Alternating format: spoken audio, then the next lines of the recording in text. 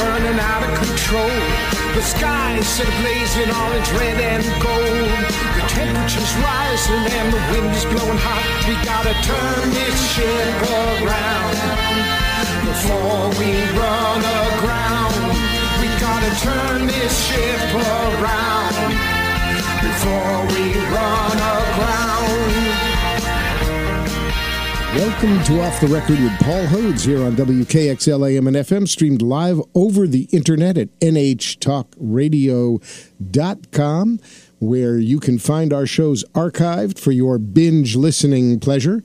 And we're also a podcast on Google, Stitcher, and iTunes, so you can reach us anywhere, anytime, day or night, anywhere on planet Earth. And because things have been moving so quickly on the political scene, I'm bringing back one of my favorite people, Matt Robison, the author of AmorePerfectUnionForum.com, a blog devoted to a deeper dive into politics. Matt is also a contributor to thealternet.org, where you can read his pieces, and things are shaken up on the presidential scene, and things are shaken up around the world with a coming pandemic. Matt, welcome to Off the Record in this consequential time.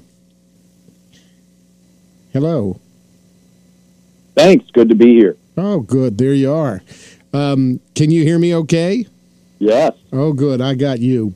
I got you, babe. So Matt, we're in an interesting environment. We've got these two things happening. Lots of shakeups in the presidential race this week, but also growing global concern, and in some places some global panic about the coronavirus, a SARS type, flu type virus that has been much in the news. A lot of people have died. A lot of people are infected around the planet. It seems to be spreading without stop.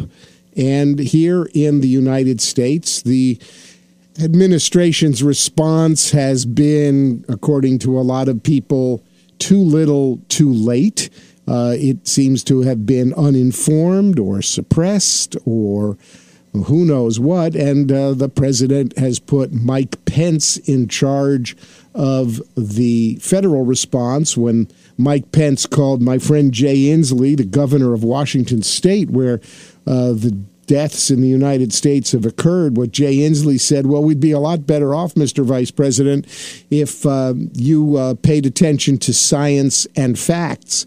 Which was a good thing to say to a guy like Mike Pence, who, frankly, doesn't pay all that much attention to science and facts. And what President Trump and his folks are trying to do really is manage political fallout. You get the sense that President Trump recognizes that a pandemic disease spreading in the United States, causing death and concern, is not good for his presidential ambitions. It can spell disaster. It can be a kind of Katrina-like episode. Katrina, of course, was the hurricane, which had a lot to do, many people think, with the demise of George Bush. But here we are. And so how politically, how do you handle the coronavirus? Now, I will just mention to my listeners that you're married to a doctor, and you probably have some pretty good inside dope on some of the scientific or medical aspects of the disease. But the political aspects of the disease get pretty interesting, and not in any morbid kind of way, but people look to their elected leaders for leadership on these kinds of concerns. And how do elected leaders respond? What do they do? What should they say? What shouldn't they say? How should they act? And what do we expect? Yeah, it's a great question. And I think that you're right that especially in this hyper-partisan political environment, it puts a premium on the need for members of Congress, members of the U.S. Senate, local and state elected officials to really step up in a nonpartisan, fact-based, science-based way and do their duty, do their sworn duty to the public, to their constituents, and speak with any great expertise from a medical standpoint, being just a doctor in law. What I can say, based on my experience and your experience, me as a staffer in Congress, you as a member of Congress, is that when something like this begins to crop up, there's a few things that are sort of do's and don'ts for elected officials. The first thing I think is, as a do, is it is incumbent upon you to provide information. There's a limited amount, especially in a public health emergency, that an elected official can truly do, although there are resources, and you can start to think creatively about what can be done through the Department of Education, Department of Housing, Transportation, and obviously Homeland Security. There are needs that are going to crop up in your communities that fall under the responsibilities of all of those departments. And you can certainly coordinate and think in terms of funding and support opportunities. But your first obligation is to provide clear information, to get clear information, and you have access to the best sources of information at the federal level. Another responsibility you have is to be bipartisan. We can talk about the politics of it, but it is a time for putting aside partisan rivalries. You can also, one of the resources that members of Congress have at their disposal is a staff of 20 approximately for members of the House of Representatives, for example. And you can really have your staff be all hands on deck. There are going to be a lot of questions that come from your communities. There's going to be a lot of constituent service needs that are going to crop up in your communities. And that's a service that you can provide. And then finally, I think it's incumbent on elected officials to be creative and sweat the details. There's an awful lot of panic, concern. The most important thing in a crisis like this is to help manage the fear among the public by being straight with them, by being honest, and providing, as you say, leadership. So let me give you some reflections on that. 2 examples recently that I saw. This is not my experience as a member of Congress, but I just saw it as a member of public. 2 different examples. One was Patrick Mahoney, a congressman from New York, who was on one of the major shows. I forget whether it was CNN or MSNBC. And he was talking about the response to the coronavirus, because he is a member, apparently, of the caucus in the House, which I certainly didn't know anything about. Maybe it's a new caucus that was something like the Serious Disease Caucus or the Pandemic Disease Caucus or the Crisis Disease Caucus. Apparently there's a caucus. And he was basically being baited by the host or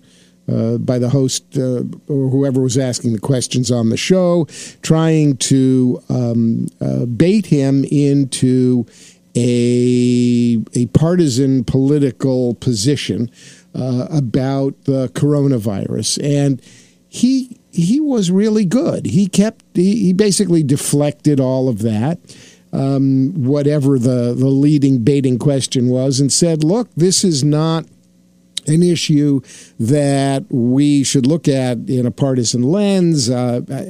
What's really important is that this affects all of us, and we need to make sure that the response of the federal government is quick, that the response of the federal government is complete, that the response to people is one that helps and doesn't hurt. And this is not a time for partisan politics, was the basic thrust of his remarks. And this, of course, came in the context of the House passing an $8 billion emergency help package to deal with the coronavirus when the president had asked for $1 billion. And the president, of course, has hollowed out many of the agencies specifically designed to deal with the proper response to the coronavirus. Now, I don't mean to be partisan, but it's hard not to be when the president's budget and his attempts have been to hollow out the CDC, to hollow out the NIH,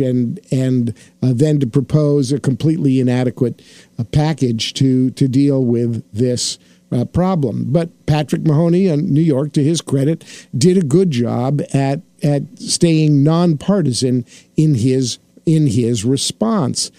I will contrast that with Matt Gaetz, a Florida congressman who happens to be a Republican, who came onto the floor of the House of Representatives in a gas mask and was photographed sitting on the floor of the House in his gas mask.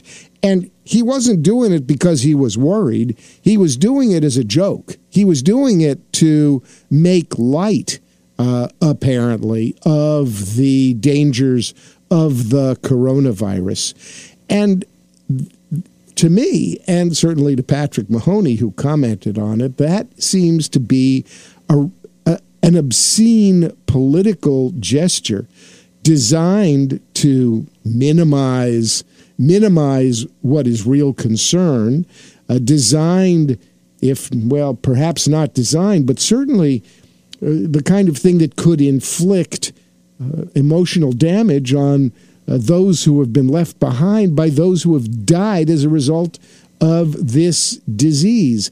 Those are two different ways that you can handle a serious issue. Certainly, as a member of Congress, the object is to be available to your constituents, to have your staff available to your constituents, because the information that is available in the public is pretty hard to piece together. And right now, unfortunately, the federal response has been really slow. There aren't even enough testing kits out there to really test, and it's likely that when people start getting tested, we may find that a lot of what was diagnosed as flu was actually the coronavirus or COVID-19, the disease that the coronavirus leads to. So this is not a time to make light. This is not a time to play politics with this. This is a time to get good information to the public. And as a member of Congress, your obligation is to be calm, to be nonpartisan, because a virus knows no politics. And the only thing I will say is that, I used to say when I was arguing for universal health care, I'd give an example and say, suppose you're standing on a street corner and you've got good health care and you've been to your doctor, and the person next to you doesn't have health care, doesn't have access to a doctor, doesn't have access to preventive care, can't afford to go to see a doctor, and that person has some disease. That person has, I used to say, that person has the plague, and they cough on you and you catch it. Well, you wish at that point that they had access to health care. You wish at that point that everybody had access to health care. And a virus like the coronavirus, I think, really brings up the point that universal health care is something we need to have in an era when a virus can quickly spread to a global audience and nobody's immune. What do you think? I just want to underline 2 points that you made there. One is about the value of clear information. And as you alluded to, we saw Vice President Pence add to confusion when he said in, I think, an attempt to allay fears and to minimize concern, that any American could get tested. Well, that's not exactly true. To date, the FDA has only been able to perform about 3,600 tests, and they've thrown around the number of a million people would be able to be tested by the end of the week. Turns out that's not exactly accurate information either, and that's left health professionals that I've spoken with in a very tough position of managing institutional response, managing the public's expectations about what is going to happen. So the value of clear information in a health situation, I don't want to say crisis necessarily, but a public health incident like this is paramount.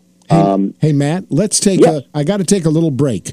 Hold your thought. We're going to come back. Folks, it's Off the Record with Paul Hodes. We're talking with Matt Robeson, who is the author of moreperfectunionforum.com and a contributor to thealternet.org. We're talking about the coronavirus and the political implications. We're going to take a short break. We'll be back after this. More Off the Record coming your way.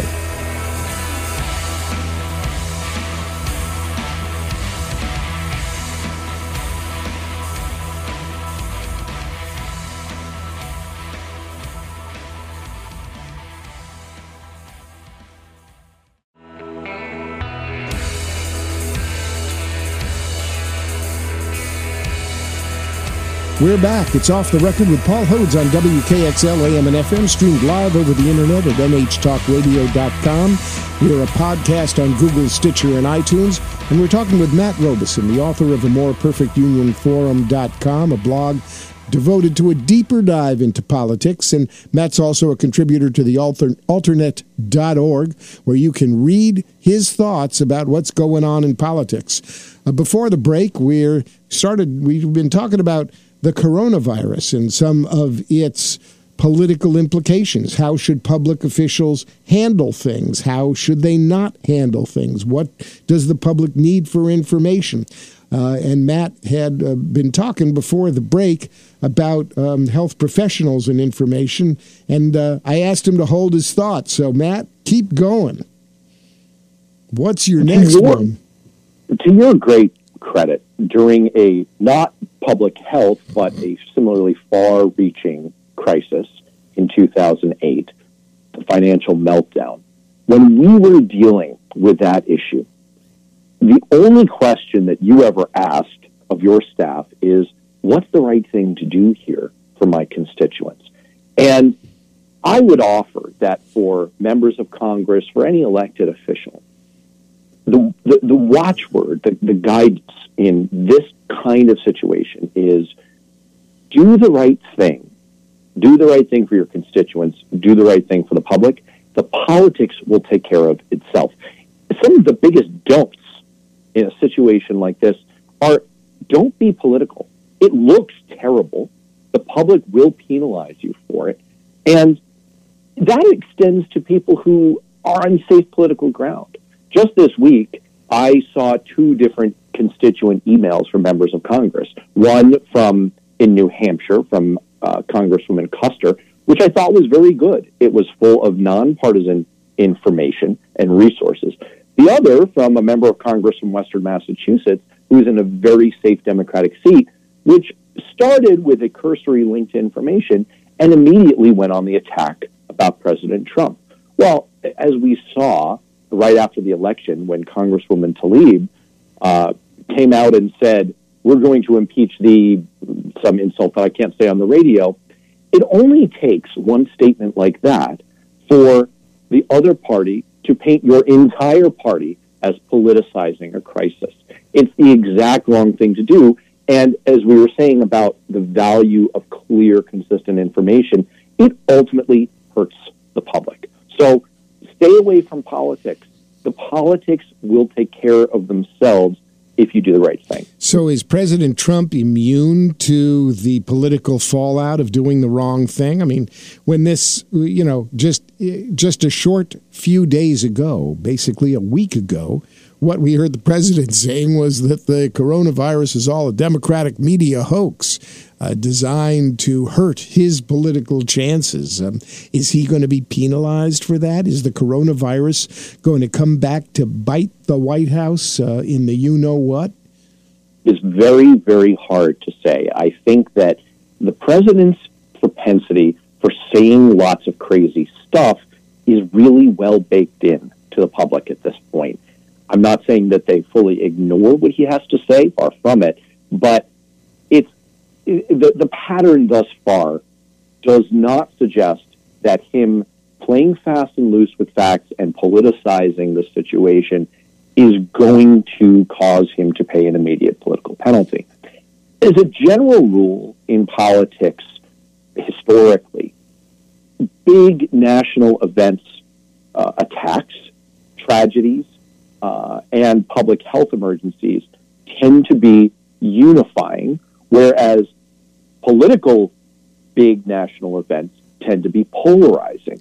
I'd contrast the September 11 attacks, for example, which were highly unifying, with the hearings last year around the Supreme Court nominee, which were highly polarizing. You know what's yeah? So go ahead. Please. No, go ahead. I had another thought. Finish yours, and then I'll interrupt you. Well, I think what the example that breaks that pattern a little bit was, as you alluded to earlier, Hurricane Katrina, which initially it was unclear that was going to play out in any kind of a political way.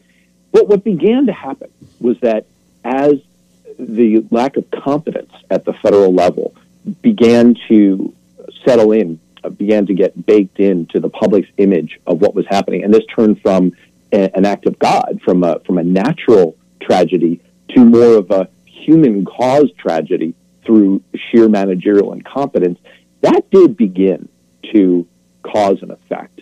So, to your question, it remains highly uncertain, but it would be very short-sighted for people not to begin to think about the possibilities here, that if there is a big hit to the economy, if in the spring or in the fall, if it's hard for people to convene, to go to school, to have political rallies, to do a lot of the normal economic activity that happens in this country, it's not outside bounds to start thinking that could have a major impact. Yeah, I think that there's real danger here for the Trump organization and those folks who support this administration. The manifest incompetence that we've seen in so many areas. You've got a president who doesn't know really how long it takes to make a vaccine, who's put cronies who are loyalists into places where you really need experts and scientific expertise.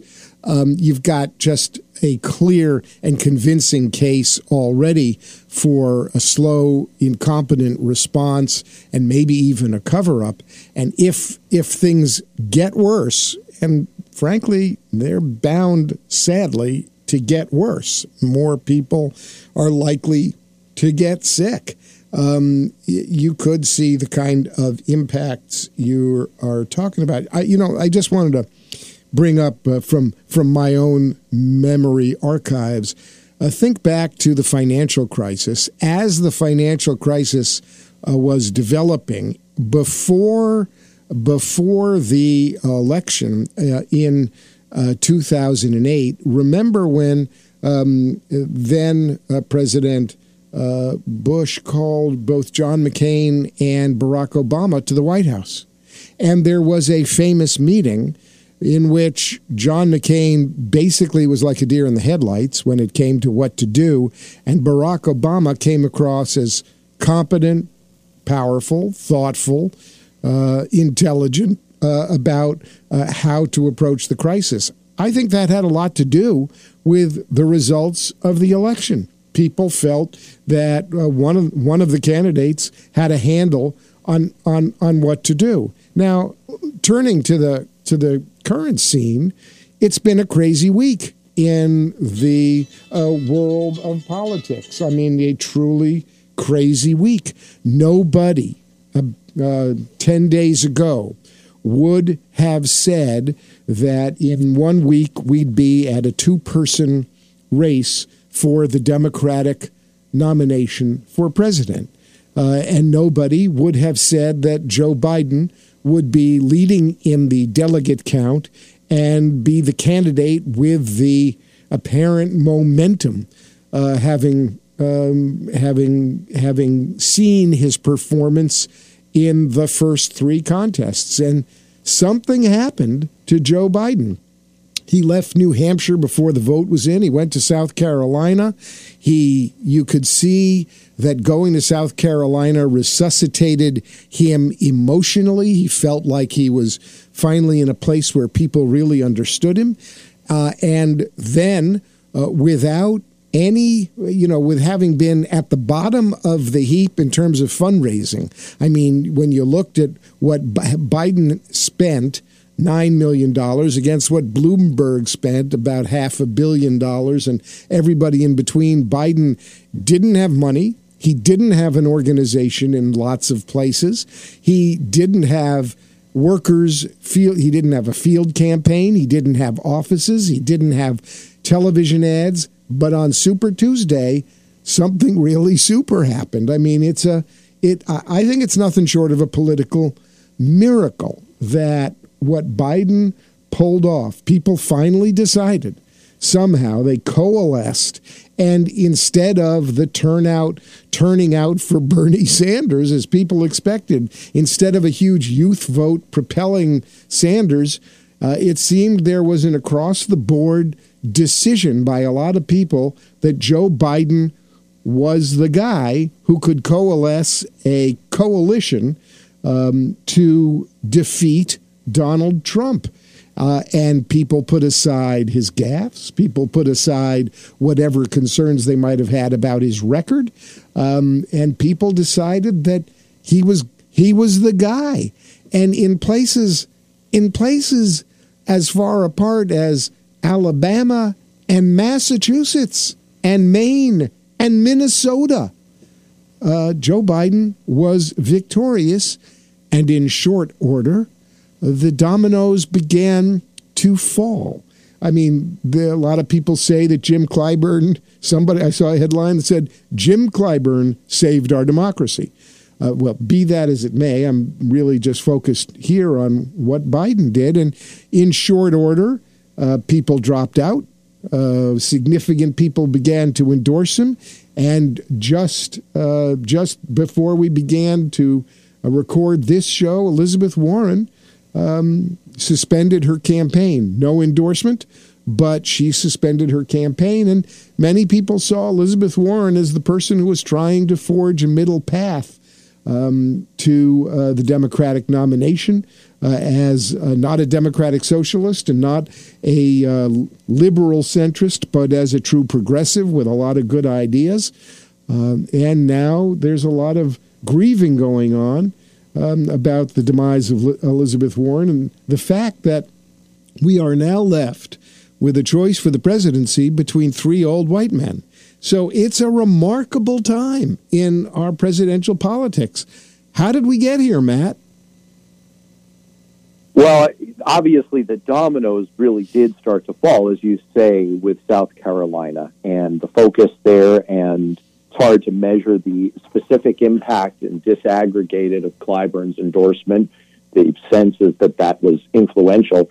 But as you set up, it did seem to be a series of dominoes where the result in South Carolina, the work that was put in there by the Biden campaign led to that result, which then led to the Buttigieg dropout, the Klobuchar dropout, the consolidation.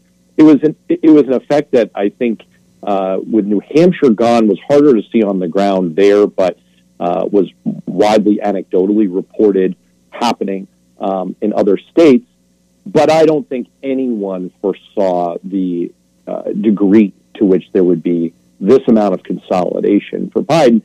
And one of the really interesting takeaways from it is what you were alluding to there, which is just how little was done from a campaign standpoint, especially relative to how much was done from a campaign standpoint from other campaigns. I mean, Bloomberg Bloomberg spent $500 million to buy this election. $500 million, people. $500 million. Let me say that again. Almost $500 million.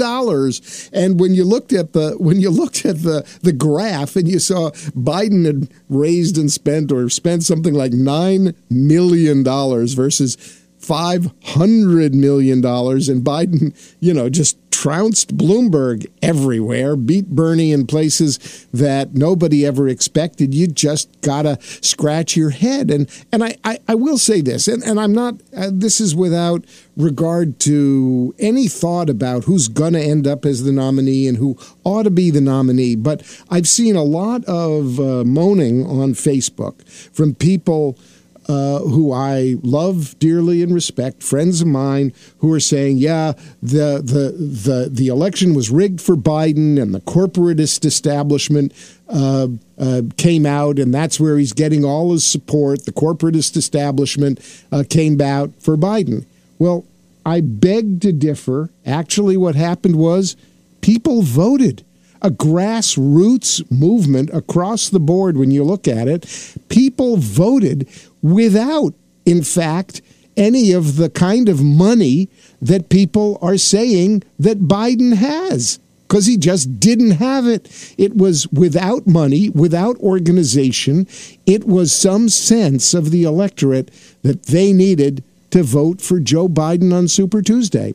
We're going to take a short break. It's Off the Record with Paul Hodes on WKXL AM and FM, streaming live over the internet. We're talking with Matt Robison of amoreperfectunionforum.com and a contributor to thealternet.org about presidential politics here in this crazy time.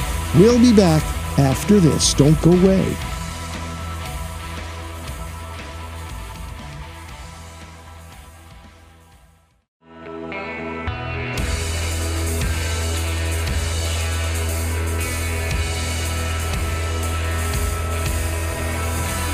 We're back. It's Off the Record with Paul Hodes here on WKXL, AM and FM, streamed live over the internet at nhtalkradio.com. We're also a podcast on Google, Stitcher, and iTunes.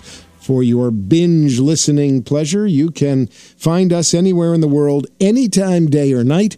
And we're talking with Matt Robison of amoreperfectunionforum.com. He's the author of a blog which dives deep into politics, and he's a contributor to thealternet.org, where you can read his excellent thinking about presidential politics. We're talking about the week that was, the craziest week in presidential politics in my memory. What do you think, Matt? Well, to go back to the segment you were teasing right before the break there, I find the idea that there was a secret cabal of Democratic leadership who somehow was in contact with the electorate and was coordinating a massive surge toward one candidate. Very interesting. What about the Democratic Party in general and the Biden campaign in particular would make anyone think that they have the ability to pull off that level of coordination? If that was something they could do, why didn't they do that a long time ago? Anyway, the whole notion there is supremely weird. But look, I do think that it turns to the question now, where we stand as of this week, of it's going to come down to the electability argument. It's been that argument. We've had this date from the beginning, to quote the famous movie line, and this is seemingly where it's going to end. Now, Super Tuesday proved that trying to make political predictions is a fool's errand, and trying to say anything with any certainty is ridiculous. And everything you say about the future needs to be couched with the degree of uncertainty you have. So I want to acknowledge that it is possible, it is entirely possible, that Joe Biden will continue to gather a head of steam here and begin to run away with this. It's also entirely possible that Sanders will regain momentum coming off of, say, Michigan, and will be able to accrue a majority. And then there's the range of options in between where this is a slug it out. So we don't know which of those is going to happen.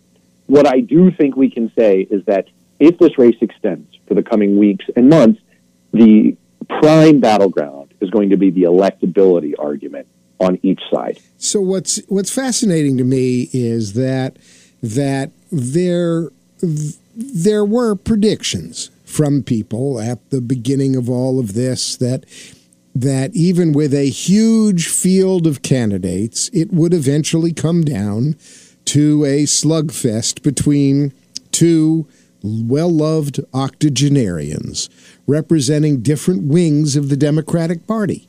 We have a broad tent as Democrats, for sure.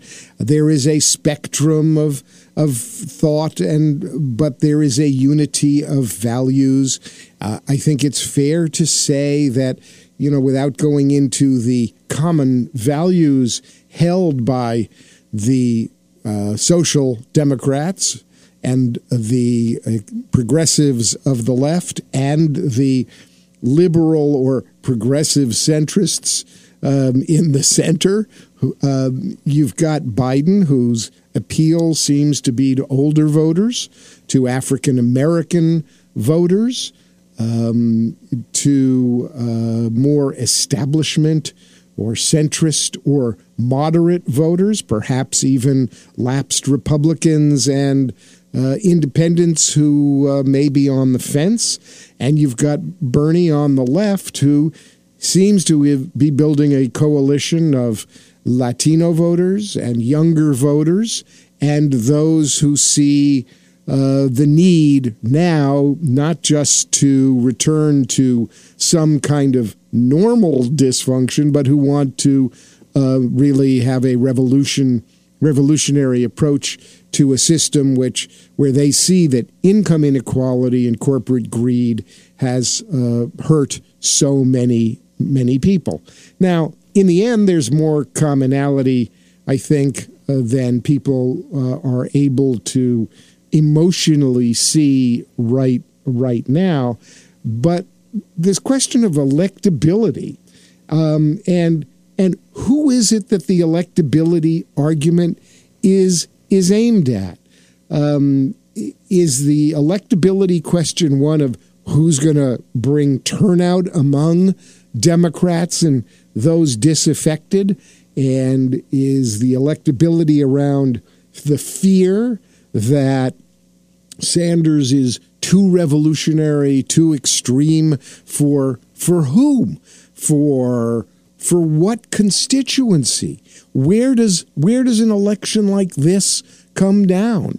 Doesn't it really come down to a few key states where in 2016 Trump won by relatively narrow margins because a number of Sanders voters crossed over to vote for Trump, and African Americans and white working people were not happy with Hillary Clinton? And if so, what's the appeal this time around? There's a fear from a lot of Democrats that if Sanders isn't the nominee, he has no control over his folks, and they'll stay home, or they'll vote for Trump, or they'll write in somebody, but that they won't vote for the Democrat. And on the other hand, there's a fear about Biden that he can't sustain and build a broader coalition and attract any of the progressive folks who want a revolution. So what's a poor party to do? How do you assess the electability? Because unlike so many elections in the past, there are a lot of people who are going to be unhappy about their choices. I mean, after all, in a lot of places, a large percentage of the votes, including the early votes and other votes, went to people other than Bernie and Biden. How do you pull a party together? How do you think through who can beat Trump? Well, there's a lot in that, and I certainly agree 100% that the way that the Democratic Party does its nominating process, and you and I touched on this a few weeks ago, is incredibly dumb and needs to be redesigned from the get-go around an approach that leads to winning.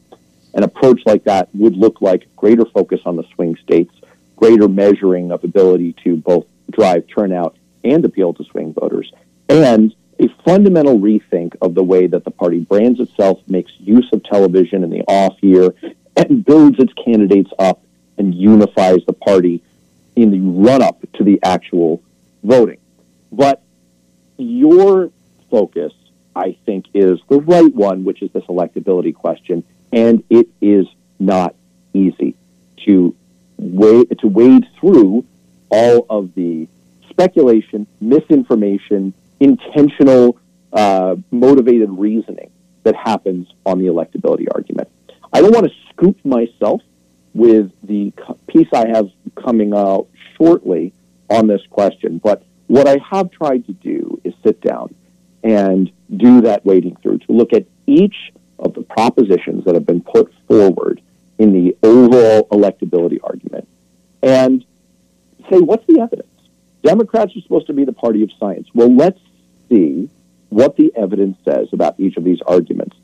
And I'll just wrap on this because, boy, is there so much we could say about it, by saying that I think what you put your finger on is the key question. The evidence does seem to very much support the idea that, yes, Joe Biden will do better with swing voters. Swing voters exist, and Joe Biden does seem to be positioned, most likely, this isn't a certainty, it's just a likelihood, to do better with swing voters. On the other side, the most compelling argument in the Sanders camp is what you said, that there is a contingent of voters who are strongly attached to Bernie Sanders and who will either vote for a third-party candidate or will actually cross over and vote for Donald Trump. How do we know this? Because that's what happened in 2016, and it did indeed, it was one of the factors, but it certainly more than accounted for the margin of loss in the key swing states.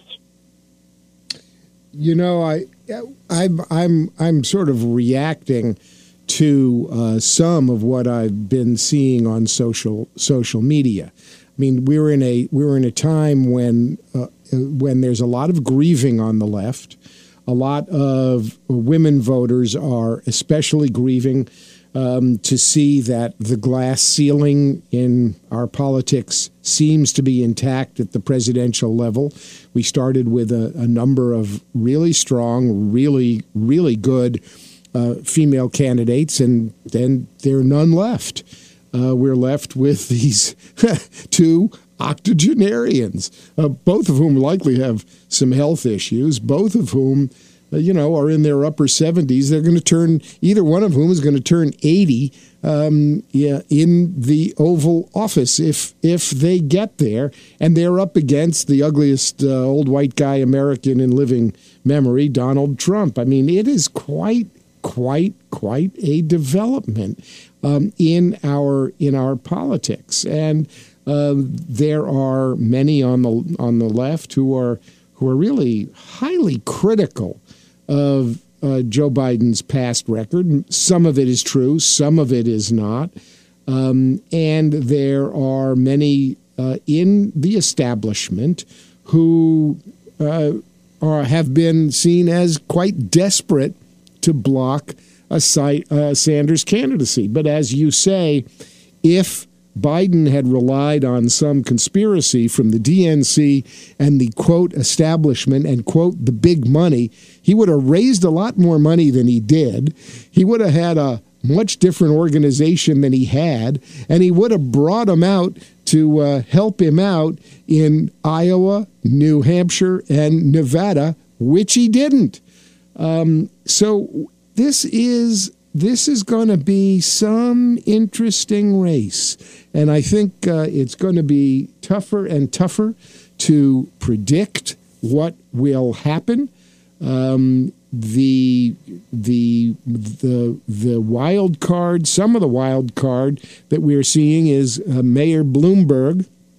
Looks like he's going to devote his organization and funding to the Democratic candidate. It's likely that Bloomberg would favor Biden, whose politics are probably a little closer. I think Bloomberg considers Biden the more, quote, practical of the candidates in his approach to governance, understanding that making change is tough, that change, even on a large scale, has to start somewhere and then go somewhere, that wholesale revolution may be challenging for the American electorate, exhausted by what will be 4 years of Donald Trump.